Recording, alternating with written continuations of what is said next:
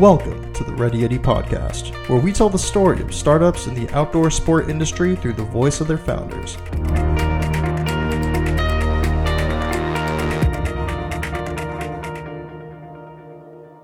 What's going on, guys? Before we get into today's podcast episode, I wanted to give you a quick update on the Ready Yeti membership program. To this point, we've grown to have thousands of products from up-and-coming startups and small businesses in the outdoor travel and lifestyle space on the platform. You can save up to 50% off all of these products, anything from skis to jackets to food bars to supplements. Anything you could think of to support your outdoor activities is on the platform from small up-and-coming brands. It's a great opportunity to support small businesses while also discovering brands that you've never heard of. You can show off the new gear to your friends and also save a ton while doing it. If you're interested in checking it out, head over to readyyeti.com/members to get your first month free. What is going on, Ready Yeti podcast listeners? Josh Salvo here, your host. On today's episode, I'm sitting down with the co-founders of Ombra Sunglasses, Nikolai and Jensen. Thanks, guys, so much for taking the time to chat with me. Thanks for having us. Yeah, definitely. All right, so for the listener that is not aware of Ombra Sunglasses, how would you best describe your brand to them?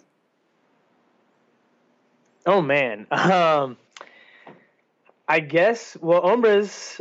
what we do is we're kind of the first pair of armless sunglasses that have ever been out on the market before. So what we did was we basically eliminated sidearms and replaced that with like a built-in comfy adjustable cord that just wraps around the back of your head. And it keeps the sunglasses in place. It eliminates the headaches and sidearm pressure that you get when you wear sunglasses for a long time. And also allows you to stow the sunglasses anywhere. You can throw them in a pocket or a backpack without having to worry about them breaking. I love that idea. So how did you guys come up with this and then decide to start a company around it?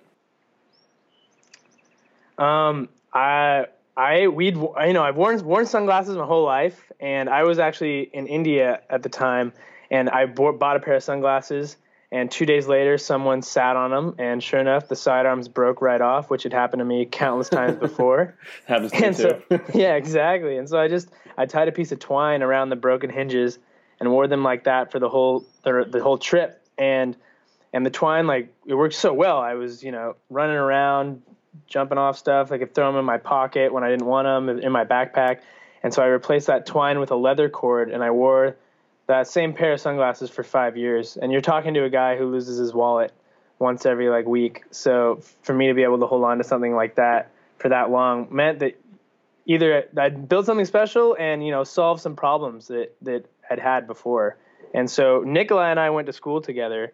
We went to college together, and Nikolai had, after I came back from that trip, Nikolai saw me wearing these, and we both had the same size heads, and they weren't adjustable at the time, but he could throw them on, and he had experienced them and was just in love with them. And he was one of my only friends who could wear them. I had also, we went to school in Southern California, so every day was a sunny day. So sunglasses were like a regular part of everyone's attire. And sunglasses had always frustrated me throughout my whole life. So, in particular, the kind of the tenderness you get above the ears after you wear them for longer than an hour, that was my biggest pain point, that and losing them. So with these, I was really amazed at how comfortable they were. I could wear them for hours. I tried to steal them a couple times from Jensen and unsuccessfully. And yeah, it was. I was really impressed by that, and it was to the point where people would come up on the street. I didn't even know how they noticed there was anything different, but they'd be like, "Who makes those? Where'd you get those?" And it was, the 20th time that had happened, that I was like, "All right, there's something here.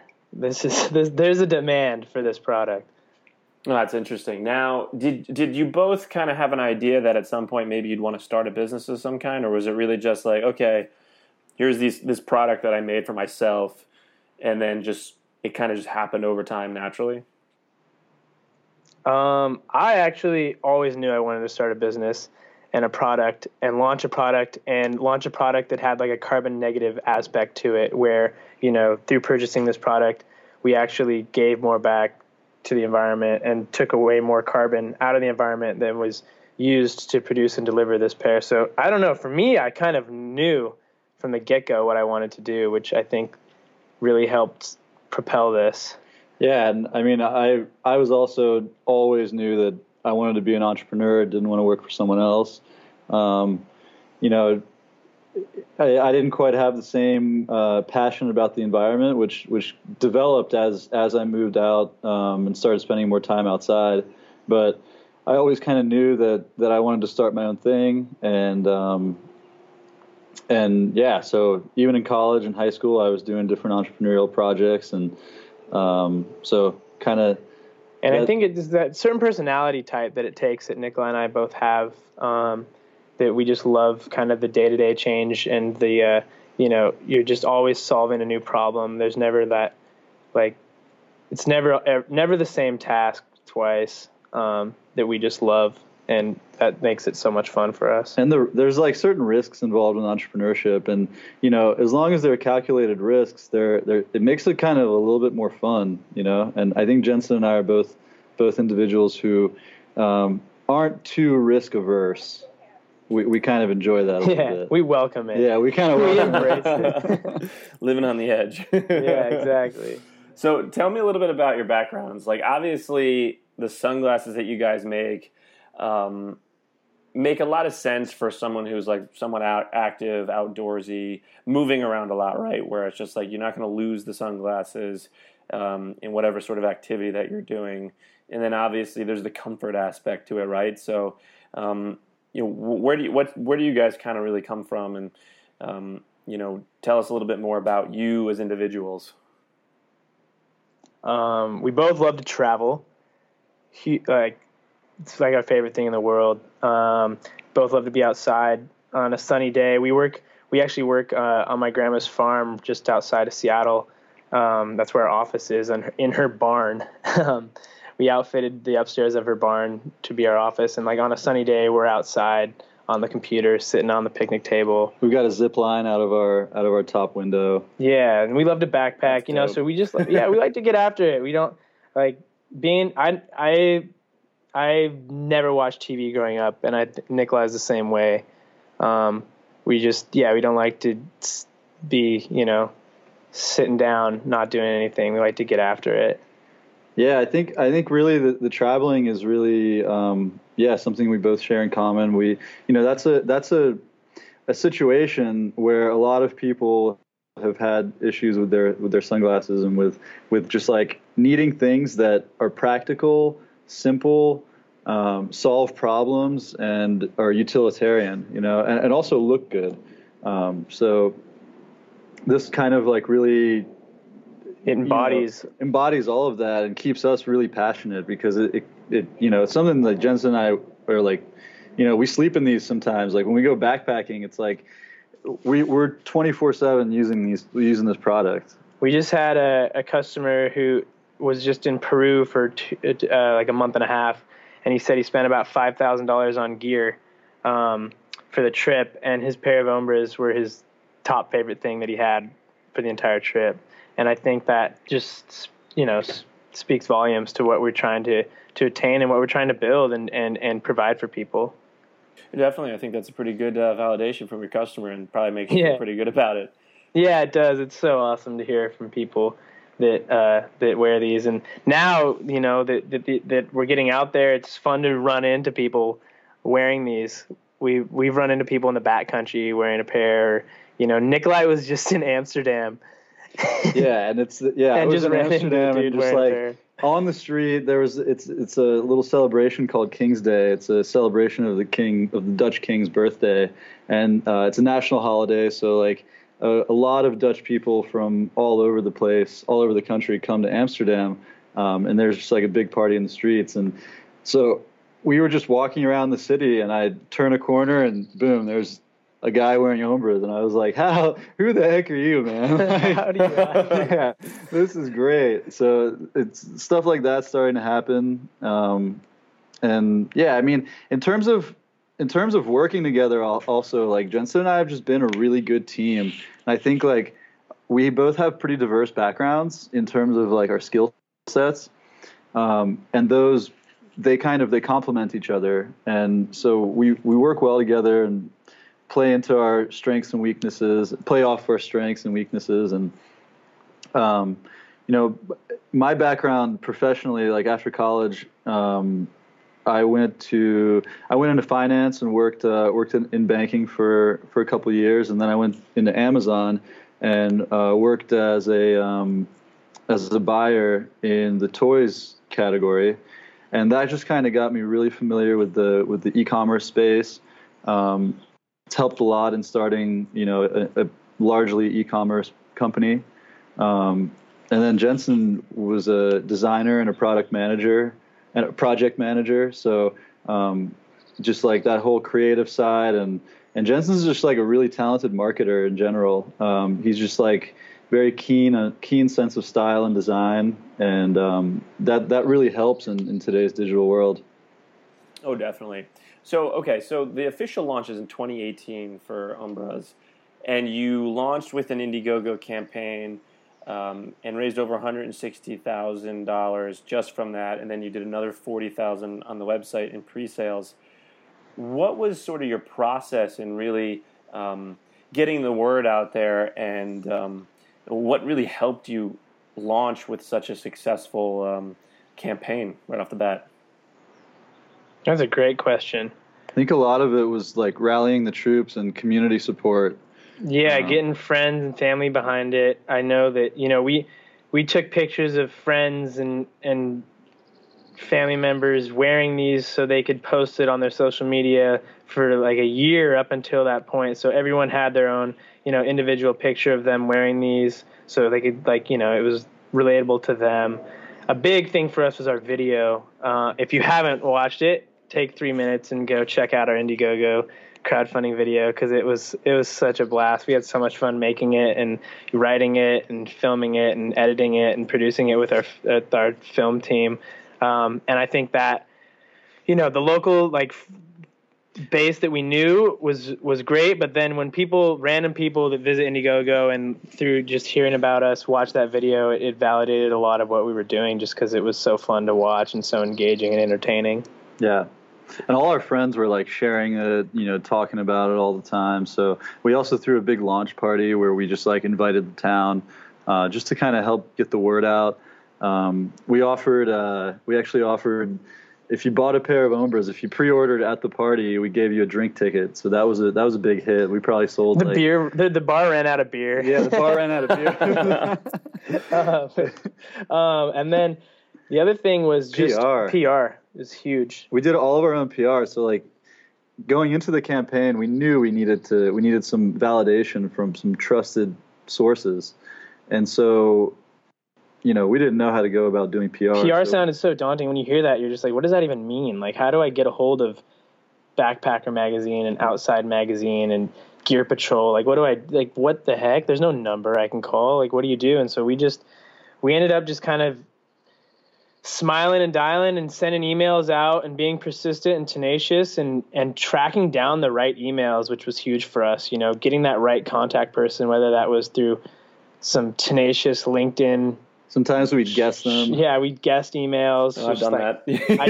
Yeah, we were literally like Sherlock Holmes trying to figure out who to get a hold of. But trying all really the different combinations, first name, last initial, or all that stuff.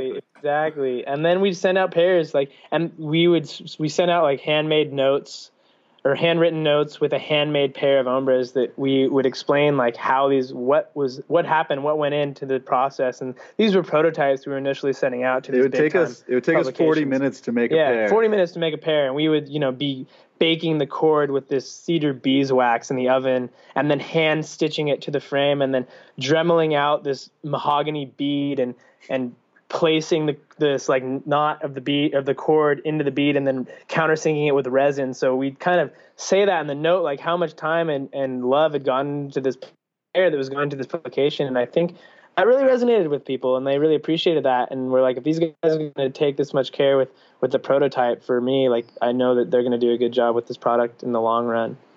I love that. I mean, obviously just being able to do something like that and make it unique goes such a long distance. And I'm sure you did all of this but well before you launched the actual Indiegogo campaign, so that you had sort of that stockpile of exposure once it was live, right? You know, the craziest thing is I don't think we had a single article about us written 2 weeks leading up to the campaign. We were like completely in the dark we were about that. We started super late. We were like, we need this like in the press piece. Like we need some validation, and there was nothing. And then 2 weeks before, it was literally like a week before our campaign dropped. Like, articles started dropping like 6. It's big time articles, and they were dropping them like the day of our release, the day after our launch, and so that was just huge, and it helped, us build that momentum that really took the campaign to the next level. I'm sure you guys were sweating bullets before those articles coming out. That's the thing, though. A lot of the time, it's just kind of, hard work and tenacity just coming together at the right time. A little bit of luck, but it's just mostly just, you gotta fake it till you make it, and keep grinding, keep making those touchbacks, keep sending emails, and then things, you just get lucky and it comes together. Yeah, you like set yourself, you do all the groundwork, and then sometimes you get really lucky, and like you do all the groundwork to the point where it's something good is going to happen, but then sometimes you get lucky and something great happens. Yeah, I mean, it's everyone. There's people that say that like luck is really just hard work meeting good timing. Amen. Yeah, for sure. And like that's really all it is, which makes so much sense. And like obviously having a good product, it takes it to the next level, right? Because you could have done all of the work that you guys did, and if the product wasn't there, then no one would have wrote about it, right? Exactly. It's kind of that it takes all of those to enter into the equation to really get the solution you're looking for, and that is the big part. The reason why we've had the most success is it's the hard work, it's everything else, but it really comes down to the product, the quality of the product, the problem it solves, and the problem that so many people can relate to the problem it solves. It's not just this one-off thing that a couple people have. Everyone wears sunglasses, and everyone has experienced their sunglasses falling off or breaking at some point in their life. For sure. Now, let's talk about the prototyping process, because before this, it sounds like you guys didn't have a ton of experience manufacturing and making goods like this, especially on the scale that you had to for this launch. What was that process like, and really kind of fine-tuning it to the point where you were really proud of the sunglasses that you were producing? Man. Luck and good timing. Yeah. A lot of hard work. A lot of luck, a lot of good timing. We met this man who owned this little eyewear boutique in Seattle called Eyes on Fremont. They do an awesome job. They make some really high-end prescription eyewear, and he designs his own sunglasses as well. And I just went in and you needed new lenses. Yeah, right? I needed new lenses for my pair that I made in India, and I had taken the cord off of them, and I was like, "Hey man, I need new lenses for these." And he's like, "Why would you need lenses for this broken pair of sunglasses? Like, what's going on?" And I didn't want to tell him because at that point I was scared of someone in the industry taking my idea. And I got to talking with him, and he ended up being a super awesome guy, and was like, "You know what? I think this is awesome. I'm going to take you downstairs and let's talk." And so we started talking. He introduced us to his supplier, who he works with in Asia, he'd been working with for 10 years to make our frames and start prototyping. And so that connection, without that, we would have been shooting in the dark. And that really helped. It was just basically our biggest component then we had dialed in, which was the frames. And the lenses, we just got lucky. We landed a partnership with Zeiss because the rep was our age and just loved what we were doing, loved that nothing else was out there like that. And Zeiss, they don't work with small companies ever. And so people are always like, how the hell did you guys work with Zeiss? And it also adds a little validation to the product as well when, Zeiss is backing like a brand new concept in the eyewear industry. And then for the rest of our components, we just hit the road and went to some trade shows. We knew we needed a cord, we needed beads. We were able to meet some really interesting people through other local connections who were able to source some of our components. And then, like 7 months before we launched the Indiegogo campaign, we actually went out to China and visited all of these suppliers, and we're able to see where stuff was made, because that was super important for us to actually understand and see like where this product was, where all these components were coming from, and the fact that they were quality. We weren't using any kind of questionable labor practices or like chemical intensive products. Yeah. Another thing was we just wanted to, fabricate some good relationships with our suppliers, because they were investing in us and we were so small, and we wanted to show them that we were serious. We were not just taking them for a ride. We also wanted to have this, just a good relationship set up with them to build upon going forward. Yeah, because that's one of the biggest things there. You can launch whatever, but if you can't deliver, if you can't trust your suppliers, you're going to have a lot of trouble down the road. Oh, definitely. In a manufacturing business, it's so important that you get that piece right. I've talked to so many people who've run Kickstarter or Indiegogo campaigns, and they did like a couple $100,000 in sales, and then everything went haywire with their manufacturing process. And it's just like a disaster trying to rebuild from that. For sure. I think, yeah, like, so we finished this campaign.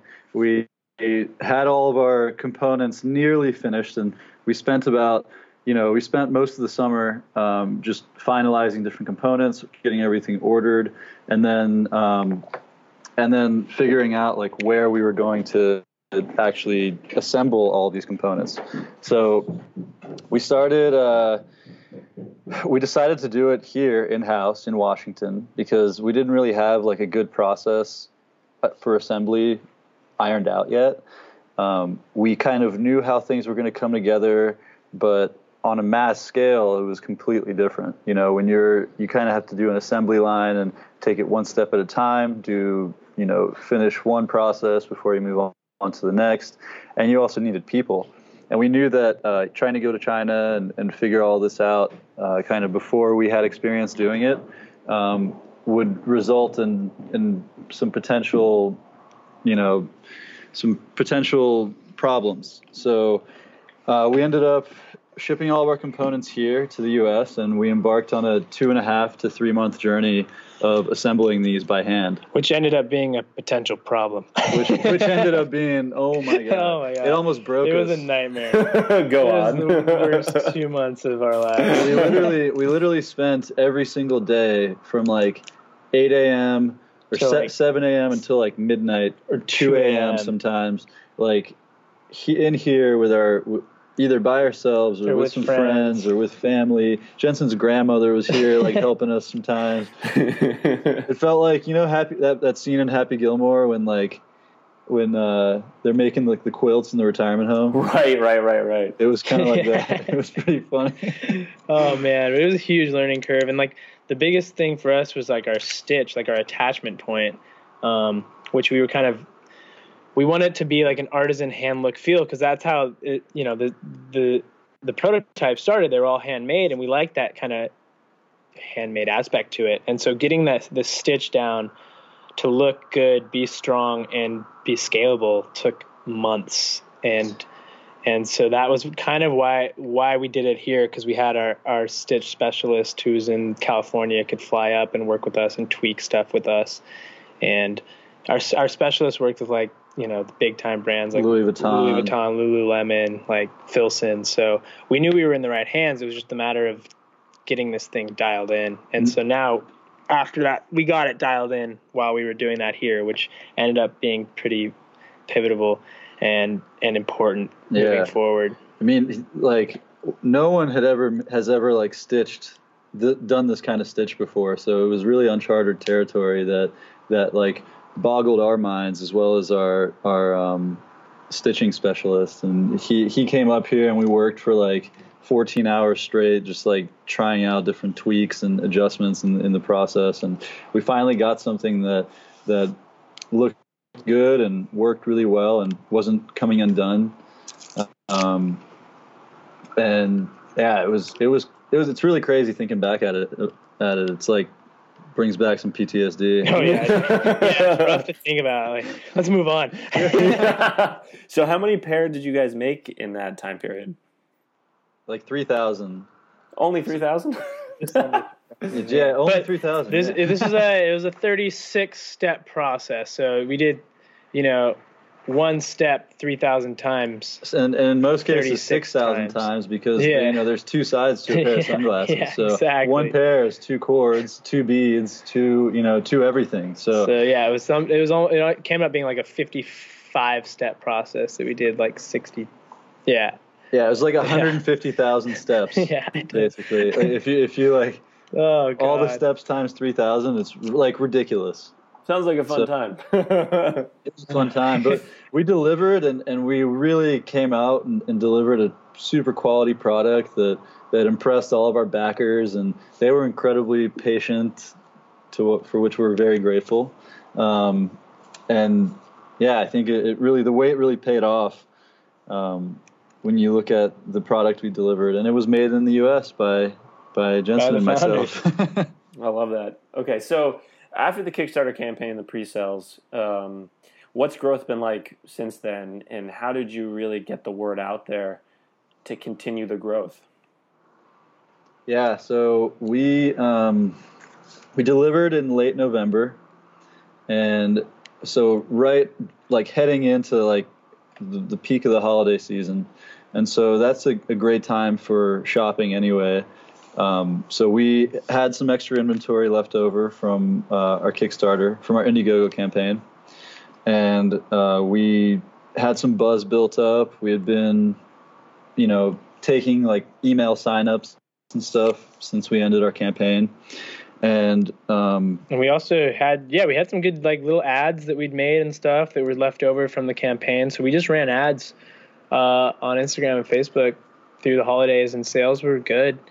And then January. January was low. January is just like a crazy. It's rough in retail. Everyone just spent all their money on gifts and vacations and plane tickets back home in December. So no one spends money in January. However, Backpacker Magazine reached out to us in January and told us that they had selected Ombres as their 2019 Gear Editor's Choice Award, which is one of the most like coveted awards in the outdoor industry, and we were kind of blown away by that. And they didn't even realize we were, 6 months old at that point. They thought we were like a pretty old, like an older company, and so because we'd sent them a prototype way back in the day that they had just been wearing and using with all their gear editors, and they loved them. It was crazy because we sent these out and we didn't hear anything back from them until it was for 3-4 months. No, it was longer, I think. I think they reached out in September. So we sent these prototypes to them like in February. Last February. Yeah, last February. And then 2018. Heard nothing back until like September. And in September, so like 6 months later, they contacted us and they're like, "Hey guys, like hope everything's going well. Just wanted to let you know we've been using your sunglasses all the time. The whole team loves them, and stay tuned for more. Got That's good awesome. news coming your way." Yeah, so that dropped in March. Early March, and that just kind of blew stuff up for us. REI reached out to us after that, and they wanted to bring us into stores. Retailers all over the country just started reaching out to us, and our website sales started doing really well. Started doing very well. And so it's been a really fun spring. We've been having a blast. And just like a lot of stuff, when you blow up, when things are going well like this, especially early on, it always goes from, pure excitement and bliss and like gratitude for the revenue coming in, but also like an oh crap, like panic. Are we going to have enough inventory? Yeah, how we need to do some more runs. Like, what if REI, wants to expand us into the whole West Coast or their whole, national stores like that? It's just like a lot of decisions, a lot of things you have to do, and managing inventory then gets to be the trickiest part of the entire puzzle. Right, because I'm sure it takes a period of time for you to get new inventory, and if you guess wrong, you're kind of sitting on your hands for a little while waiting for that new shipment to show up. Exactly, and then you're stifling growth. All that buzz that's generated, all that momentum. demand. People's attention span nowadays is pretty short. That's so for sure. when they're thinking about something, it better be accessible to them, or Yeah, you you go risk and not buy getting it, them back. or if it's not in stock, then they're on to the next thing. So it's crazy, and there's no data to go off of, no projections really for us to from previous years to manage our inventory. So it's all kind of just gut feelings, and we have a lot of mentors and people that help us out with that. And I think that's been a huge reason for our success, is just our support base and the mentors that we use and have, and just offer their advice and expertise. Because we don't know what we're doing, but we can take this insight from people who've been around the block for years and have the wisdom and the wherewithal to want to bestow that upon us, and we just have to pick and choose like the right things and go with it. And it's we're just so grateful that we've had the people that we have to work with and help us steer the ship with us. That's really awesome. Now, up to this point, like, you guys are still pretty young, but I feel like you have grown to the point where it's almost like you've experienced what a company that's been around for 3 years has experienced, or plus 3+ years, right, in the short time that you guys have been on the market. So I want to ask, what would you say have been some of the biggest mistakes that you've made since the inception? Well, I think in general, Jensen and I are both very optimistic. So we've learned that optimism can sometimes result in a lot of pain in terms of manufacturing and with hitting those kinds of timelines. So, we learned early on that whatever timeline you think you're going to hit, or that your suppliers give you, with your suppliers and with that operational side, add 50% minimum to that timeline, and that's that's more like it. So early on, setting aggressive timelines, I think it really complicated our lives in terms of communication with customers. It causes that stress you don't need if you just You're setting these deadlines for these self-imposed deadlines. And we kept updating people during our campaign and being like, okay, like, we're a little bit behind schedule. It should be next month. Or like, we'd give these 3 weeks we'll be done. And then 3 weeks would come around and be like, oh crap, like, it's going to be another 3 weeks. And then, it's going to be another 3 weeks. So I think just being realistic there too, once we realized we're going to hit our deadline, being like, okay, we just need to push out 3 months instead of 3 weeks. And then take that early. If we go in early, it's fine. People are going to be happy. But the most frustrated people get is when you keep pushing things back time and time again. And that for those early crowdfunded pairs, it was a super stressful time because we just kept pushing it back in small increments. Another mistake, I think, is just, keeping your SKUs simplified and making it easy on yourself in the first year, because managing different SKUs and different colorways and everything can become a real nightmare when you don't have that background and knowledge base. So I think just keep simplifying that makes life easier, and you can always introduce new colors and new styles and stuff, but just starting simple just makes it a lot more easier to manage. Yeah, we ended up adding actually one of our best-selling SKUs in the middle of our Indiegogo campaign, just as kind of like a bonus perk, and it was actually the charcoal color, which, like I said, has become one of our best sellers. But that created a whole, it basically doubled the stress or raised it by at least 1/3, because now we had to choose the right color and make sure that, there was just another, 6 SKUs that we had to deal with just right there. And that definitely complicated things. Another thing, sizing, so early on we knew we wanted to have different sizes for different head sizes and shapes. And Jensen and I have small heads, so a lot of sunglasses dense brains have traditionally, very dense brains. But traditionally, a lot of sunglasses just wouldn't fit us that well. They were too big.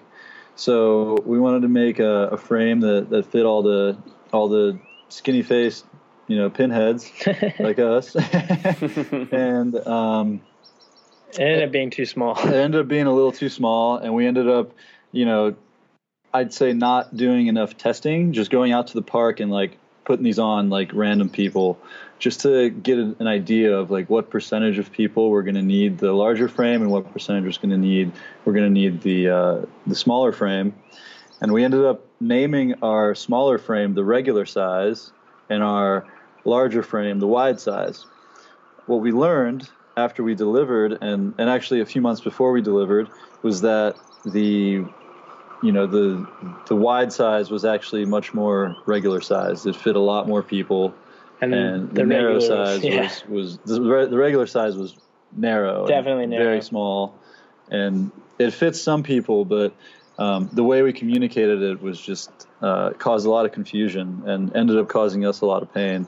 And I'd say the other, I think the biggest mistake anyone can make is not having a mentor-based group, like I said, and just not trying to do everything yourself. Like, use the insight of other people, use the mistakes of other people, pick their brains, set up meetings, go find people that have created success and done this before, because you're not the first one to do it, and trying to steer the ship yourself and do it all yourself isn't the best solution. I think that's great advice and a really great point. Now, I want to talk about what's in store for the future for Umbras. Now, what do you guys see coming down, in the next year, 2 years, 3 years down the road? I think big thing for us is just managing our big accounts with REI. We're trying to get another style dialed in and released at least 2 more styles, because our style we have now it's great, but it doesn't appease everybody, and we want to just open up the market and get more people to adapt to this kind of armless design. And I think that'll be easier once we have a few more looks. Big thing for us, we haven't really talked about it, but we plant 20 trees for every pair that we sell. And so Umbras are 330 times carbon negative, meaning for every pair we sell, we're sequestering 330 times the carbon that it takes to produce and deliver them. And we really measure success by how many trees we planted. So we planted just about 70,000 trees in the past, 8 months. And that's huge for us. We want to keep having that impact. And our customers really appreciate that as well. You'll see products where 1 or 2 trees are planted for something, but rarely is it something, extremely aggressive like 20 trees. And that impact is huge, and it makes us feel good about what we're doing. It gives kind of more passion and purpose to what we're doing.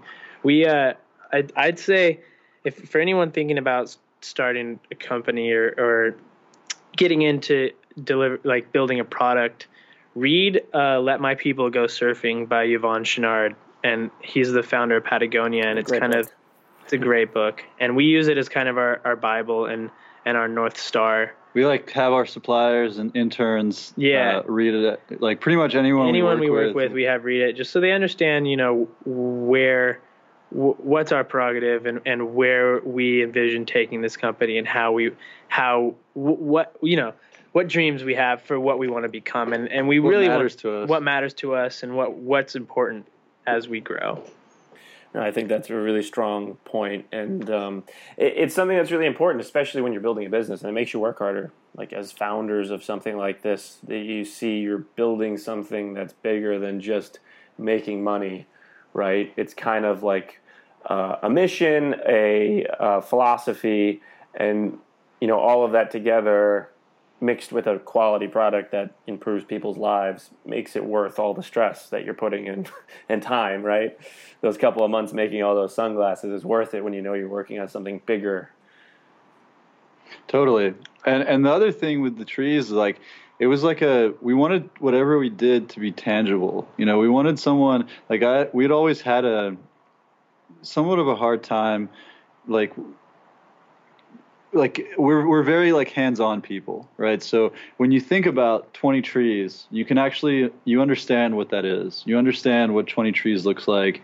Anyone can look outside and really see that impact. And we wanted it to be tangible like that for people, so that it was a physical thing happening where nothing was getting lost in administrative costs. We said we plant 20, we plant 20. There's no deviation there, and that's the impact we make. Yeah, no, I love that. I think that's really key and really important. Now, I want to mention for anyone listening to this episode, before May 28th, you can actually enter to win a pair of sunglasses from Umbro's Unready Yeti. So you can head over for your chance to win. And with that, guys, I really want to thank you for taking the time to come on the podcast, share your story, share the story of Umbro's, and I'm really excited to see what you guys do in the future. Hey, thank you so much. We're excited too. Yeah, thanks, Josh. It's been a pleasure. If you enjoyed today's podcast episode, then we would be incredibly appreciative if you could log on to iTunes and leave us a quick review. This really helps us get noticed by other podcast listeners like yourself. And if you know anyone that would benefit from this episode, then please share it along. Well, that wraps up this episode of the Ready Yeti Podcast. We'll catch you guys next week.